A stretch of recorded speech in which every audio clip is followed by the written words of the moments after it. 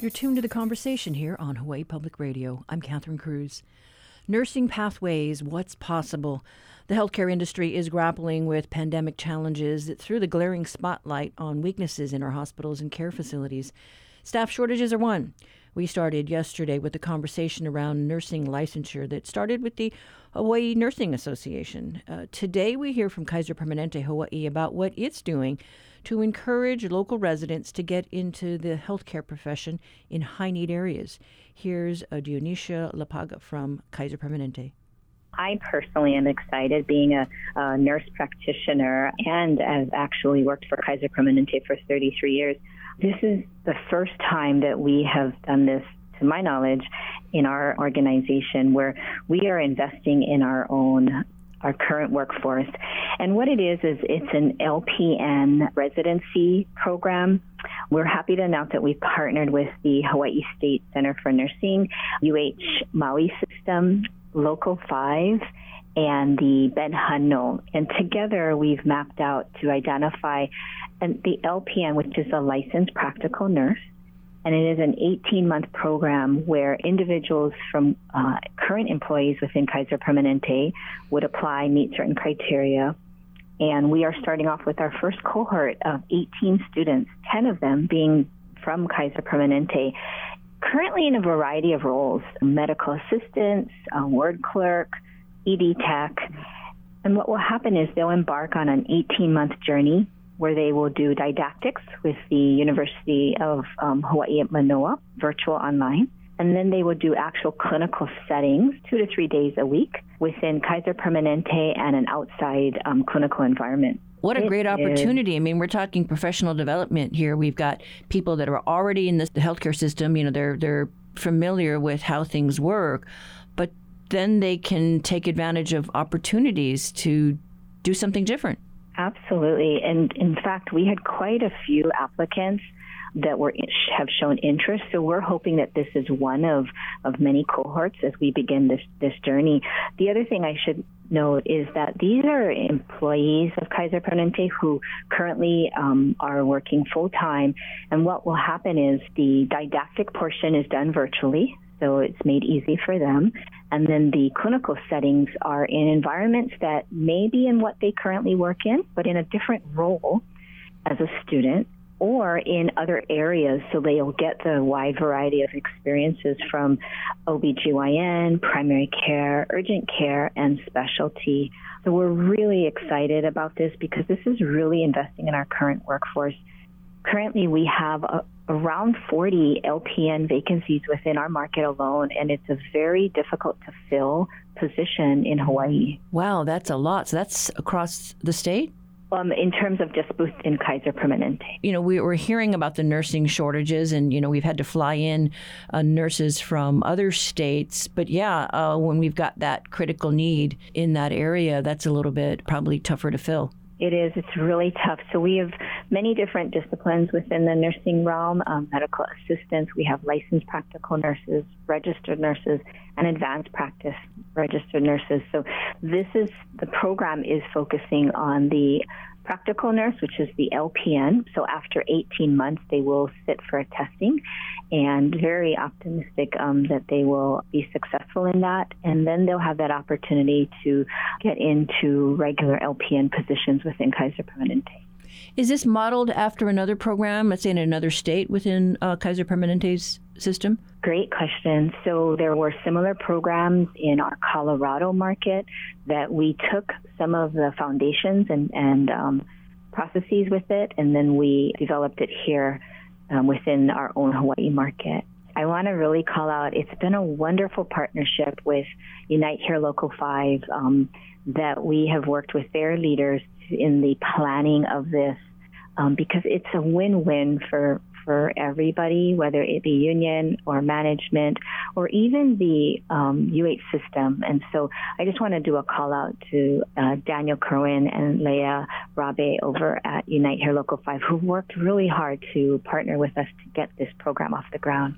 And Local 5, people may be familiar, they represent hotel workers, but they also represent workers in the healthcare system. So correct. It's nice to hear that, there's some partnering going on, because at the end of the day, it's our people here in our community taking care of our own.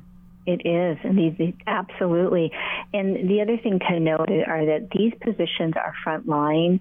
Many of them have worked many years as a medical assistant or a ward clerk, and may not have ever had the opportunity to actually go back to school, and invest in their professional development. This is a win-win, because they will continue to work some of their hours and then also get into this program. Our first cohort started 2 weeks ago, and they will begin clinicals next week.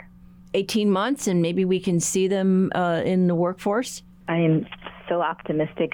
Our greatest asset are our people within our organization. And so this is just one of a couple programs that I can think of that really are our expression of how valuable our employees are in investing in our own. And how does this training work? I mean, if they are currently doing other jobs, so are they holding down that and then doing this on the side, or are they just jumping whole hog, into this, this new program? And then does that mean that there are vacancies then within the Kaiser system because you're moving people around? Great question. So what happens is typically they are 40 hours of work, and so they'll maintain. The program is 1 day a week of a didactic and 2 days of actual clinical hands-on. So there's a variety of different ways that they're working. If they are in urgent care, sometimes they're extended hours or weekend clinicals. They will maintain 2 days a week of their regular job within their current role. And then they are supported by a Ben Hudno trust, and which will help them for compensation on the didactic days. And then Kaiser are using our call-in staff to support them when they actually have to do clinical, because obviously they will have to be in a different role and as a student as they get that practical experience on the floor. Well, is there a breakdown that you can share, or is it more female than male? Because, generally nursing typically tends to draw more women than men. Right. So I'm happy. I'm actually looking at our first cohort. We actually have, for the Kaiser group, we have 9 females and 1 male. So a nice variety. We have people from primary care, dermatology, oncology, currently in their role. We also have people from the hospital, a ward clerk and a hospital aide, a technician, so it's a nice mix that have been put into this first cohort of 10. And we actually have one person from Maui who works in pediatrics who's also participating in it. And of course, she'll do her clinicals on the island of Maui. Well, that's great. And then what else do we have here on Oahu? Is there anything that we've got to support, that system? In terms of other programs? Yep. In the hospital, they have embarked in around October of 2021. They embarked in an RN nurse residency program over at our Moanaloa Medical Center. This was a partnership with the Hawaii State Center for Nursing, in which they started a program, and so far to date, 51 residents have gone through this program. And what it is basically these are new grad RNs who are licensed that are put in a cohort of a residency program, which is about a year, and they will have a preceptor that they are given over anywhere from 8 to 24 weeks, depending on the need and specialty. And they actually go through a program where they get experience in new specialized areas, emergency room, our NICU, neonatal intensive care unit, our operating room, our ICU.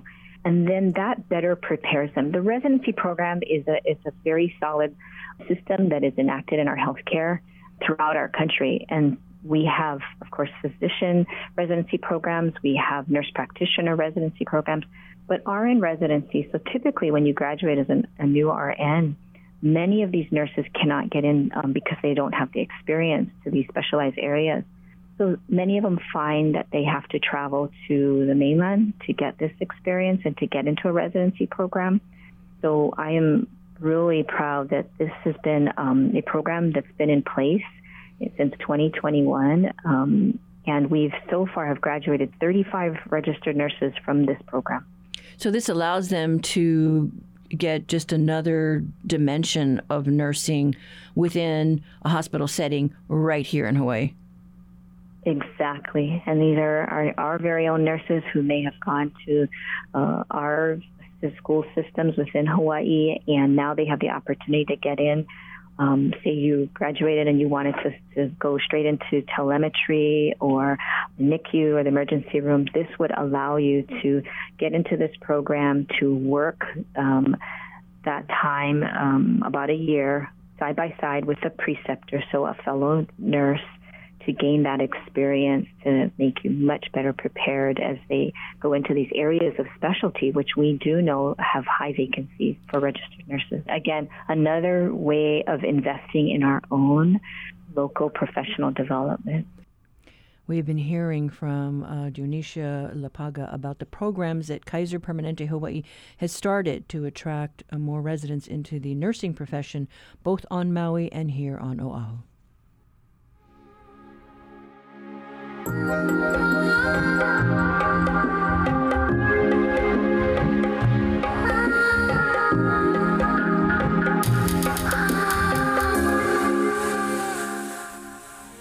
This is The Conversation on statewide, member-supported Hawaii Public Radio. Now it's time for your backyard quiz. Oni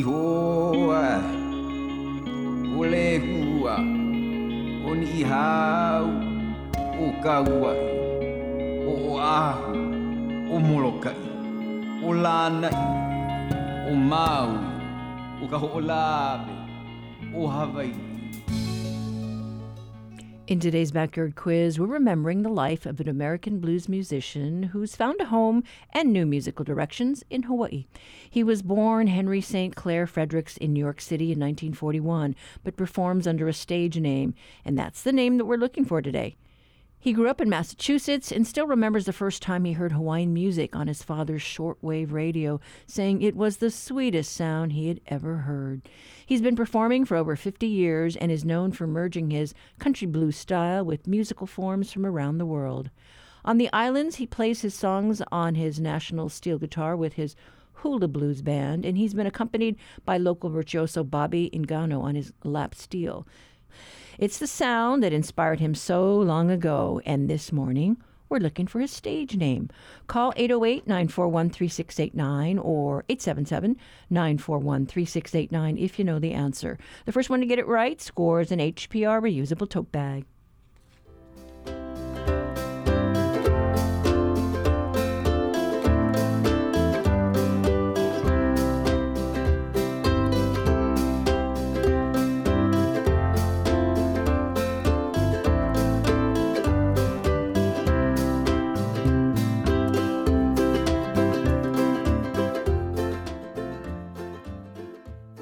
Support for the Backyard Quiz comes from NAREIT Hawaii, which supports nonprofits providing affordable housing for families, such as the Institute for Human Services.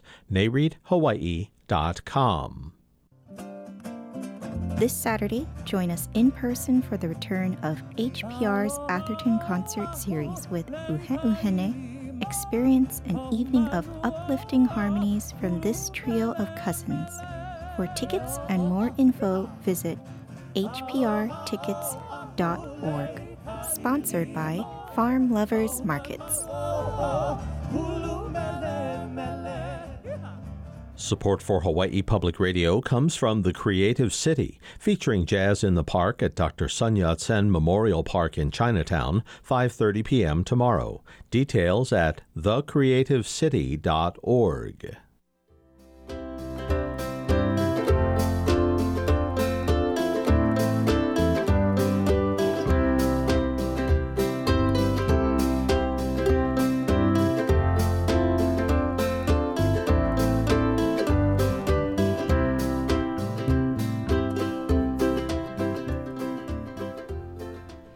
We often hear about minors being arrested for committing crimes, but what happens once they get in the system?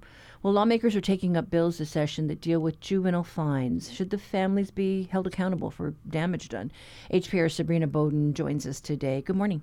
Good morning, Catherine. So this bill would prohibit assessing fees, fines, and other court costs against juveniles. And imposing fines on minors isn't so common anymore to begin with. So judges and attorneys usually have youth do community service. And studies have shown that fees and fines can adversely affect youth from changing their ways or leading parents and guardians to have to pay for fines rather than seek help for a child. And Representative Sunny Ganadin of Oahu introduced House Bill 317. We have a lot of data from nonprofit service providers, people who work with kids, that suggest that youth fines and fees don't work to assist young people in becoming healthy adults, in becoming capable members of society. These fines are normally nominal. Youth are not usually engaged in the kinds of crimes that involve major pieces of property, a lot of money, and there's really no need to levy fines against them. We actually know a lot about adverse childhood effects, what we call ACEs. We have some good longitudinal data that suggests that we need to treat young people like young people. You know, their brains are still developing up until their mid-20s. I mean, mine was. And so learning to change a justice system that takes those best practices into account, or working with kids, and also taking into account the diversity of our culture here in Hawaii, that knowing that these fines have been levied inconsistently, usually against Pacific Islander youth and their families. And the bill already has support from the Office of the Public Defender, as well as some attorneys who've come and publicly testified in support of it. Andrew Park is in Oahu First Circuit Court, family court judge, and he says the court rarely imposes fines on juveniles already, though it may happen in some cases. And during this bill's public hearing on Tuesday, Representative Diamond Garcia asked for an example of when a fine would be imposed. An example that I can give from my own personal experience is there's currently a statute for driving without license for minors, which requires either community service or a fine for a minor. And in an instance where a young adult had a job and was in school and preferred to pay the fine rather than take away from their studies or lose hours at work, by agreement, I imposed that fine. But it's, Representative Garcia, as you noted, something that's rare. Right. And we would not typically do that. It's interesting, because I'm thinking when there are fines associated, I'm thinking like, let's say if they're taggers, if there's some criminal property damage, that they would pay up, but I don't know. Yeah, they're more looking at community service, so that kind of instill that when you do something bad, you should clean it up instead of having to pay these large fines, and eventually it can become a snowball effect. So Judge Park kind of submitted testimony on behalf of the judiciary, and it's mostly in favor of the bill. One part of the bill would discharge or remove prior assessed debt retroactively. And Park said that would present a great challenge because this is something that needs to be researched and may affect existing contracts and agreements with collection agencies. So Park does see some concern in that part of the bill that may be unconstitutional per a Supreme Court decision. The case that was referenced, the United States Supreme Court case, had to deal with Congress had passed a law which then became an amendment to the Securities Exchange Act. And that amendment, Section 27A, required the courts to reopen final judgments. And in deciding that case, the United States Supreme Court concluded, and I'll quote, "We know of no previous instance in which Congress has enacted retroactive legislation requiring an Article III court to set aside a final judgment, and for good reason. The Constitution's separation of legislative and judicial powers denies it the authority to do so." Section 27A, that section referenced, is unconstitutional to the extent that it requires federal courts to reopen final judgments entered before its enactment. So that's just our concern. So it can get kind of complicated. Yeah, especially with kind of having to go back, figure out which juvenile fees would even fall under this code. So there's a lot more that needs to go into it. And the bill passed out of the House Committee on Human Services earlier this week. And other lawmakers say they'd like to amend to really address the judiciary's concerns. And so, gosh, are there other bills that having to do with the juvenile offenders? Yes, with juvenile reform, there's one House bill also introduced by Representative Ganadin. One is specifically about trying to create more community court sessions for juveniles, and it follows some thinking and some laws in New Zealand that instead of having juveniles go to court at the courthouses, they bring it out into the community, and they really instill the idea that, so you did something bad, here's how you can rectify it, instead of just imposing fines or sending them to detention centers. And those hearings would be held in what, community settings versus a courthouse? Mm-hmm. Community settings, like at a recreational center. Interesting, yeah, interesting concept. But yeah, I guess we'll see where these bills fly. Mm-hmm. And yeah, there's a deadline coming up, I think, on bills that need hearing. So we'll see what makes it in that first round. But Absolutely. Thanks so much, Sabrina. We've been talking to Sabrina Bodon about bills in play at the legislature dealing with juvenile offenders. You can hear more of her stories on our website, hawaiipublicradio.org.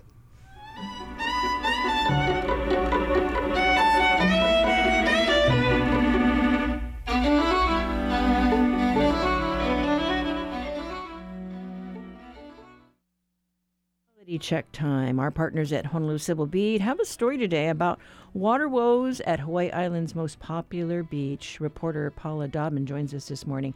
Hi, Paula. Hey, Catherine. Hey, so we're talking Hapuna. Yes. As you know, Hapuna is one of the most popular beaches on the Big Island. It's a white sand beach, very wide beach. Up in Kohala, and the freshwater system has been plagued with problems for years, on and off, and now since October the water has been completely shut off. So swimmers and beachgoers, volleyball players, a whole array of people who use that beach and recreation area are not happy about it. Well, I went there for the first time this year, and I thought, wow, people here in the Big Island are so fortunate. What a lovely beach. And I thought they had pretty decent facilities compared to some of ours here on Oahu. But your story talks about the system that's just been broken, like it's a chronic situation. Yes. It was initially installed in 2010, but in recent years it's been, broken and fixed more than 40 times. And at this point, the DLNR is saying that it really does need to be completely replaced. So Representative David Tarnas and Senator Lorraine Inouye a couple of years ago got some money together, $2.2 million, set aside for DLNR to fix the problem. And former Governor Ige released those funds last April. But, still there's no water, and there's DLNR saying now it's going to take, 2 years to replace that water line. So people aren't happy about that either. Wow. I mean, that's really stunning, to think that, they just can't fix this thing. And, it's crazy. I mean, there are fees that people pay still to go to that beach, right? Yeah, I mean, for a regular-sized car, if you're an out-of-state resident, you're going to pay $10 to park the car and then $5 just to use the beach. So, that's not insignificant. And since the water's been turned off, they haven't reduced the fees. So I think some tourists show up and they, pay $15 at the least or more if they have other family members, and then they arrive at the beach to find out that if they want to use the facilities, they have to use a porta potty. They can't shower off after swimming. It's not an ideal situation, to put it mildly. Yeah, and your story points out that the residents are looking at the resorts that have awesome facilities, and it just seems like the locals are getting shortchanged on this one. Yeah, I mean, one woman who brought this to my attention, Lynn Vitale, she mentioned that not only is she irritated by the lack of water, but, every time she looks up the beach and sees this nice, shiny, resort with manicured lawns and nice showers and facilities, she just feels like she's living in a third world country, because she looks at her side of the beach and it's, porta potties that she pointed out are, quote, baking in the sun all day. And, there's no way to even rinse your hands off after using them. So, again, not an ideal situation. I did try to, I reached out to DLNR to kind of talk to the top guy there, but he never made himself available. So I was, kind of going off a very short project description given to me by one of the communications specialists that just outlined, the timeline for the repair that's, not expected to be completed till the end of 2024. Wow. So not too many, immediate answers from DLNR as to why this has dragged on so long and why they haven't prioritized it. But hopefully some relief. I mean, they're talking about maybe running a temporary water line, while this bureaucratic process unfolds. Yeah, I mean, that's a common sight on the Big Island, right, to see the PVC pipes just right on the lava. They need to bring water into an area. But I'm sure the lawmakers just must be beside themselves that things are moving so slow. Yeah, because, prices are going up all the time, right? And so, maybe a year or two ago when they, got the money together, like the $2.2 million was a reasonable figure back then. But, who knows what it'll cost by the end of 2024. Will that funding, complete the project, or will they have to, go back to the legislature to get additional funding? It's unclear, but, hopefully enough people are, raising concerns about this. When I talked to Representative Tarnas, he said it's like the top issue that he hears about when he goes into the grocery store or when he opens his, email inbox. This is definitely top of mind for many of his constituents. Yeah, well, we feel the pain for the residents of Hawaii Island. And judging from the hits that your story's getting, yeah, lots of people are weighing in. So hopefully somebody takes notice. But thank you so much, Paula. Yeah, thank you, Catherine. Take care.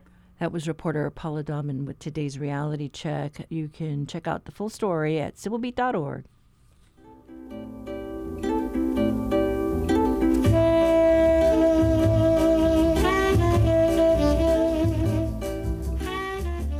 Support for Hawaii Public Radio comes from Hawaiian Airlines, connecting the local community with more than 120 flights daily between the islands. Schedules and reservations at hawaiianairlines.com.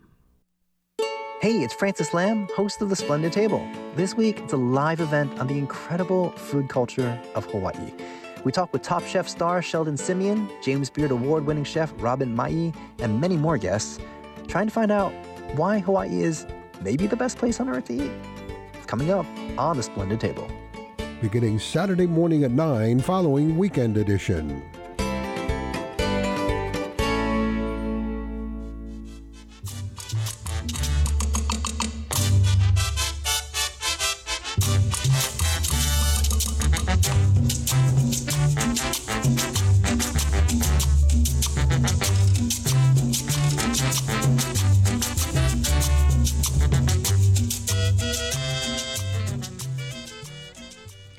Listeners often respond to issues that we cover on our show by leaving a message on our talkback line or sending an email to our talkback inbox. Here are a few that came in recently. The first is in response to our interview with Governor Josh Green's nominee to head the Department of Land and Natural Resources, Don Chang. Steve Kaiser and Javi on the Big Island. Yeah, this new director for DLNR, I think she could be a breath of fresh air. Let's remember that Susan Case had a lot of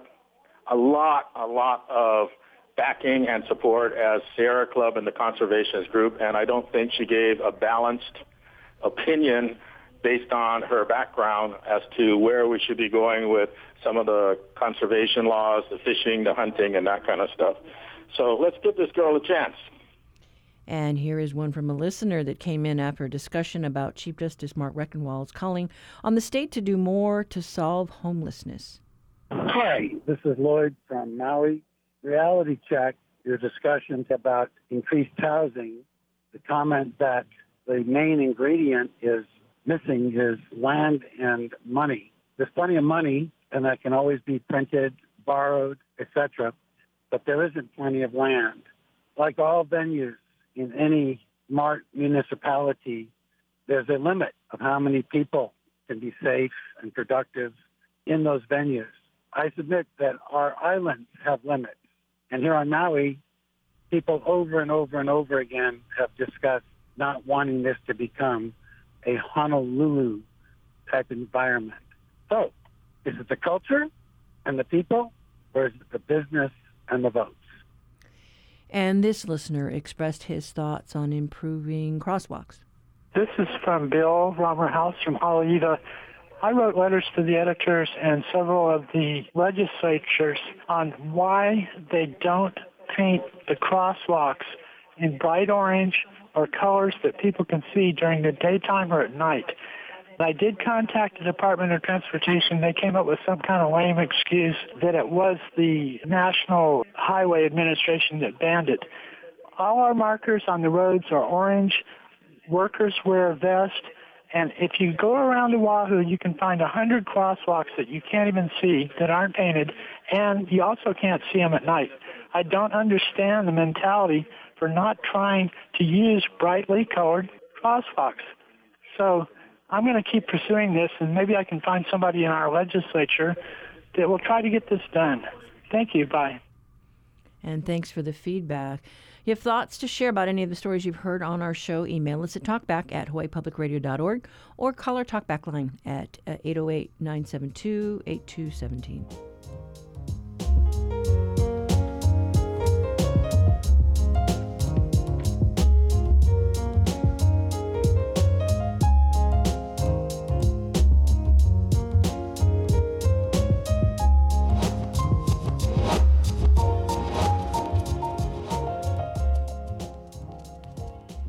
Time now for your backyard quiz answer.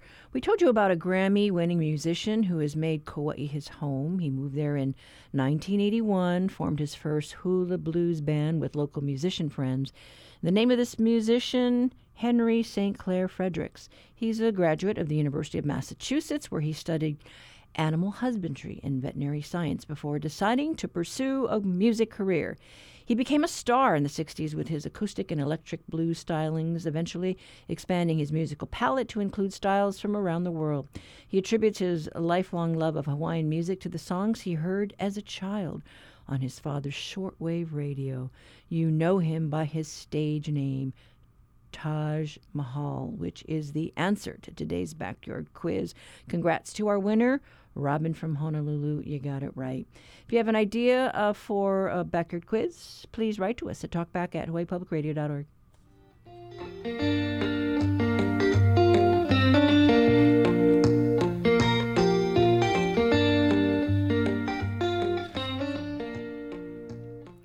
Journalist Tracy Tong jokes she got nudged out of the nest here at Hawaii Public Radio by then General Manager Cliff Eblin to get out into the world. So she took that literally. That was 2 decades ago, and during that time she's worked in public media, filing stories in places like Africa and Europe. We caught up with her yesterday afternoon. She'll be honored with a Lifetime Achievement Award from the Public Media Journalists Association this summer. She said she laughed when she heard the news. Others who have received the Leo C. Lee Award include the Poitner Institute and This American Life host Ira Glass, so she is in good company. She laughed about receiving the Lifetime Award because she says she's not done with journalism by a long shot and is a bit uneasy about the attention. Here's Tracy. So it was such a surprise, and I am absolutely humbled. I mean, really, really humbled by this because, Hawaii style, the Hawaii parenting is don't brag. You don't brag about yourself. You don't talk about yourself. You just do what you do, and then if you're good, people will know. If you're not, well, people will know, but you don't talk about yourself. So I know that, I never feel comfortable in the limelight. So this was a big surprise for me. Well, you started here at Hawaii Public Radio, and, I used to see you out in the field covering City Hall and the state legislature. I mean, How did that help you in your career later on? Here's the irony, Catherine. I started when they were still on campus. They didn't even have the station yet. I was told, because I used to listen to KQED. I'm from San Francisco and from Hawaii. And so I approached Cliff Eblin at the time, and I said, I really want to do this. I want to come check it out. And this was down below by the parking lot, down by down by the music and the sports area. Yes, I remember those buildings. And we had egg cartons in the studio, and I just thought that was the best thing. And I went and got egg cartons, and I put it in my room just so I could practice. And then we moved to Kaheka Street, which was great, which was absolutely wonderful. And there were just two of us, myself and Laura Dayton. And Bob Miller was our news director, and he was doing music. So Laura and I were basically on our own. And so I just decided, I'm going to just do what I'm going to do. And I went down to the legislature. Laura did City Hall. We just covered all those stories. I got to do a lot of stories for AP and UPI and NPR, which was wonderful. That's where I got a lot of exposure. And then I went to a journalist convention, and that's where I met one of the editors of the NPR newscast. And he said, I want to talk to you because I want you to talk to somebody in Dallas. And I thought, Dallas? But what I got from Hawaii is just that, everybody is just so nice and so wonderful when you want to talk to people. If you just approach them nicely, they'll talk to you. And for me, growing up in Hawaii, I didn't know about being Asian. It's not in my face. Everybody is just, you judge people by who they are, what they do, not how they look, not the color of their skin. And so it really spoiled me in terms of the kind of stories I got to cover. And I had so much freedom to do anything I wanted that, I went for it. And then when I got recruited to work in Dallas 8 years later, what a shock that was. What was the difference?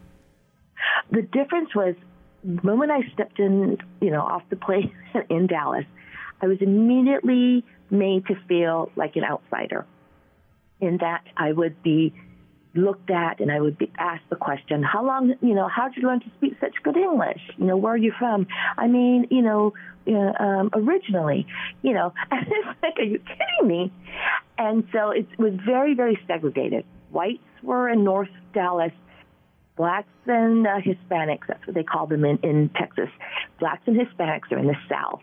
And it's very, very segregated. And I had a hard time penetrating that.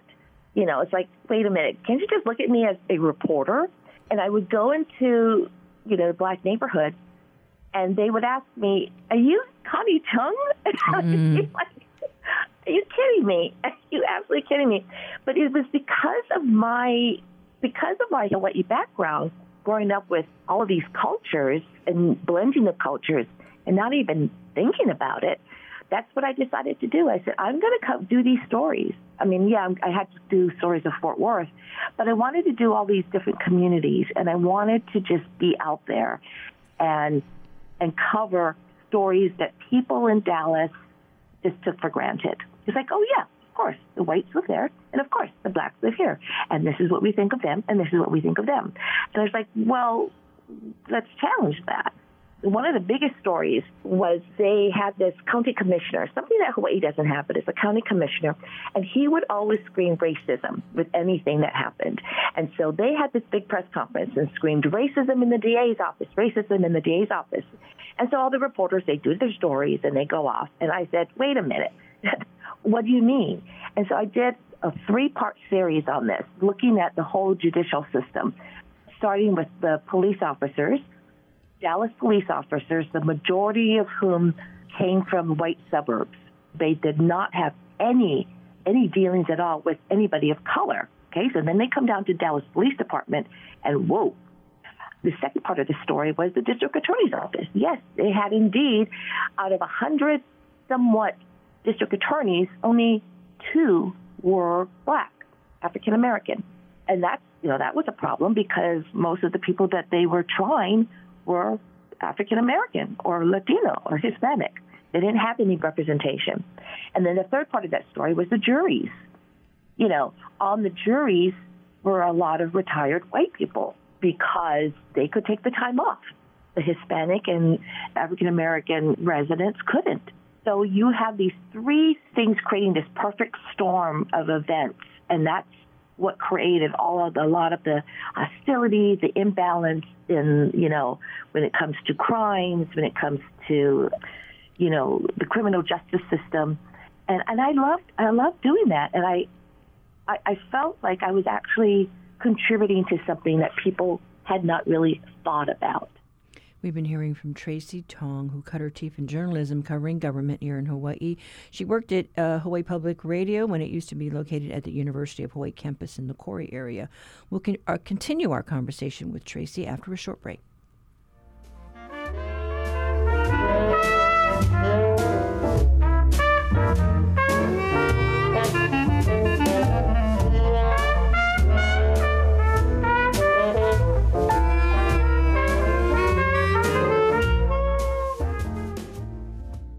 Support for Hawaii Public Radio comes from Pacific American Lumber on Oahu, with neolith-sintered stone, a heat, stain, and scratch-resistant surface for indoor and outdoor countertops, flooring, and walls. PACAMlumber.com. Today on The Daily, for the past 50 years, how Democrats pick their nominee for president has been profoundly shaped by the first state in the nation to start that process, Iowa. We explore why in the coming days, Democrats are expected to abandon that tradition. That's today on The Daily from the New York Times. Beginning this afternoon at 1:30. We're back with the conversation we had yesterday afternoon with journalist Tracy Tong. She was on the founding team of the show The World, which airs here on HPR. She's to receive an award from the Public Media Journalists Association for her work with diversity issues across the globe. In this day and age, diversity and race are still in the headlines, and it's still a tough nut to crack in so many communities across the country. And I have to chuckle because I'm thinking, you're going to be getting this award, the Leo Lee Award, I think in Texas, right? In San Antonio, yes, absolutely, yes. But San Antonio is very heavily Hispanic, but yes. Yeah, so, it's certainly lots to reflect on when you think of, where you've been and the kinds of stories that you've covered, around diversity. One of the best instances of the stories that I covered there had to do with the KKK. So there was these stories of the KKK infiltrating small town sheriff's departments. And they were very proud of the fact that you were doing this. So they have this press conference late at night, and these are the outskirts of Dallas. There's Dallas, Fort Worth, and then outside of Fort Worth are all these, smaller towns. And so that's what I was covering. I just wanted to do that. And so I got to know the Grand Wizard of the KKK. And, everybody decides to, all the other media, they come in, they do their stories, and then they fly out. Not fly out, but then they go home, and then they move on to the next story. I wasn't like that. I wanted to know more. I wanted to dig deep and find out, okay, why is this? What are driving people to do this? Why are you so proud to be doing this? What does everybody else think about this? And so I got called one day by the Grand Wizard. I can't remember. I think his name was John. And he says, okay, Tracy, I'm not going to have you come out to my trailer, thank goodness. Why don't we meet halfway? Why don't we meet at Denny's? I was like, okay, we'll meet at Denny's. And so I go to Denny's in this, completely white suburban area where I'm the only person of color. And there's John with his 10-gallon hat, and he's wearing that members-only white satin jacket with a KKK member on his horse, saying, and in bold letters, the Grand Wizard of the KKK, something, something, something chapter. That was emblazoned on the back of his jacket. Wow. And then there I am, sitting across from him, the table, with my microphone. People must be wondering, what is wrong with this picture? But I got some great stories from him. And one day he paid me a compliment, and he says, Tracy, I really like you for a gook. And I thought, well, John, I don't know what to say, but thank you, because that was the highest compliment that he could pay me. And he would, then he got to the point where he would always call me about all these stories. And I wanted to tell him, I don't mind doing these stories, but do you understand that when you tell me these things, this does not look favorably upon you? And he says, no, we're really proud of it. I said, I just want you to know that when I do these stories, I'm not giving you publicity in a good way. Mm-hmm. I am telling people this is what's going on. Maybe people need to be aware. He says, I don't care. I don't care what people think of us. We know what we're doing. So it was this very honest and open, sort of forced relationship that I never forgot that I was accepted into the KKK. I mean, you see what I look like, you think. And I didn't think about myself as being Asian. I just thought of myself as being Tracy, until they made me realize, oh, yeah, you are not one of us. Well, what would you say to budding journalists out there, to our listeners, who think, okay, I come from a small island, and how can I make my mark out there in the world? I mean, you've been able to, to travel and do all these fascinating stories across, the globe. So I don't know, what advice would you give an up-and-comer? I always say, just be comfortable with the uncomfortable. Do not think of yourself as anything other than there to do the job. Try to get inside a person's head, search for that key way to see life from that person's point of view, and let your listener experience that. And that's what I keep telling the students that I work with Next Gen. I'm saying that, I guess one of the things I keep telling them, and my daughter is always groaning, is defining moments. And I always talk about this defining moment. And I said, when a defining moment comes along, you may not even know it's a defining moment. But when that moment comes along, you either define that moment or the moment defines you. And in that moment, are you going to stick with it? Are you going to give it one more try? Are you going to walk away? Because these are teachable moments. And I always say to them, reach out of your skin. Yes, it is sometimes scary, and it is sometimes painful, but you are there for a higher cause. And your cause is to, get into their head and try to convey their story. That's what I did with the KKK. That's what I did with Jane Roe, the real Jane Roe. In Roe versus Wade, I know her very, very well. Well, knew her, and I was there when she converted, to be a born again Christian. I was there. She had called me. I did this article on it about, I knew the real Jane Roe, and these are uncomfortable moments, and these are moments when you think, God, what the heck am I doing here, sitting in the car for 5 hours waiting? Is this worth it? Yeah, it is. It is, because you are there. You've got the front seat to something happening in history. All of these moments are defining moments.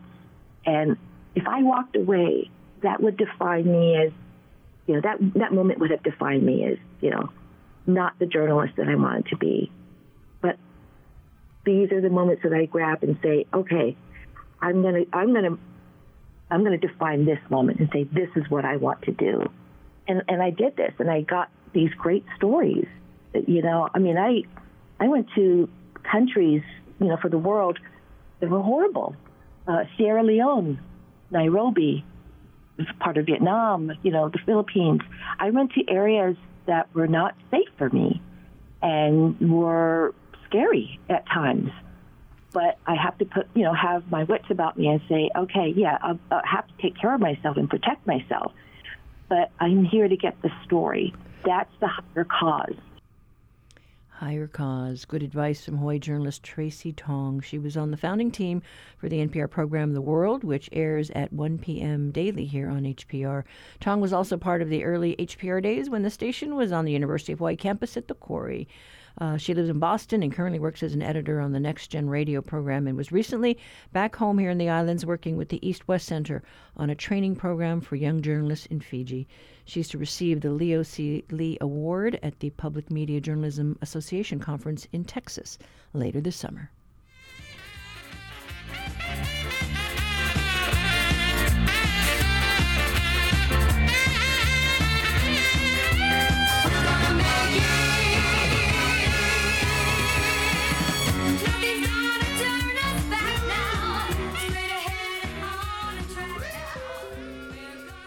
Well, that does it for us today. Up tomorrow, it's a Hanaho show, all things Limu. The University of Hawaii gave the nod to name a new building after a native Hawaiian scientist, Isabella Abbott, who some call the First Lady of Limu.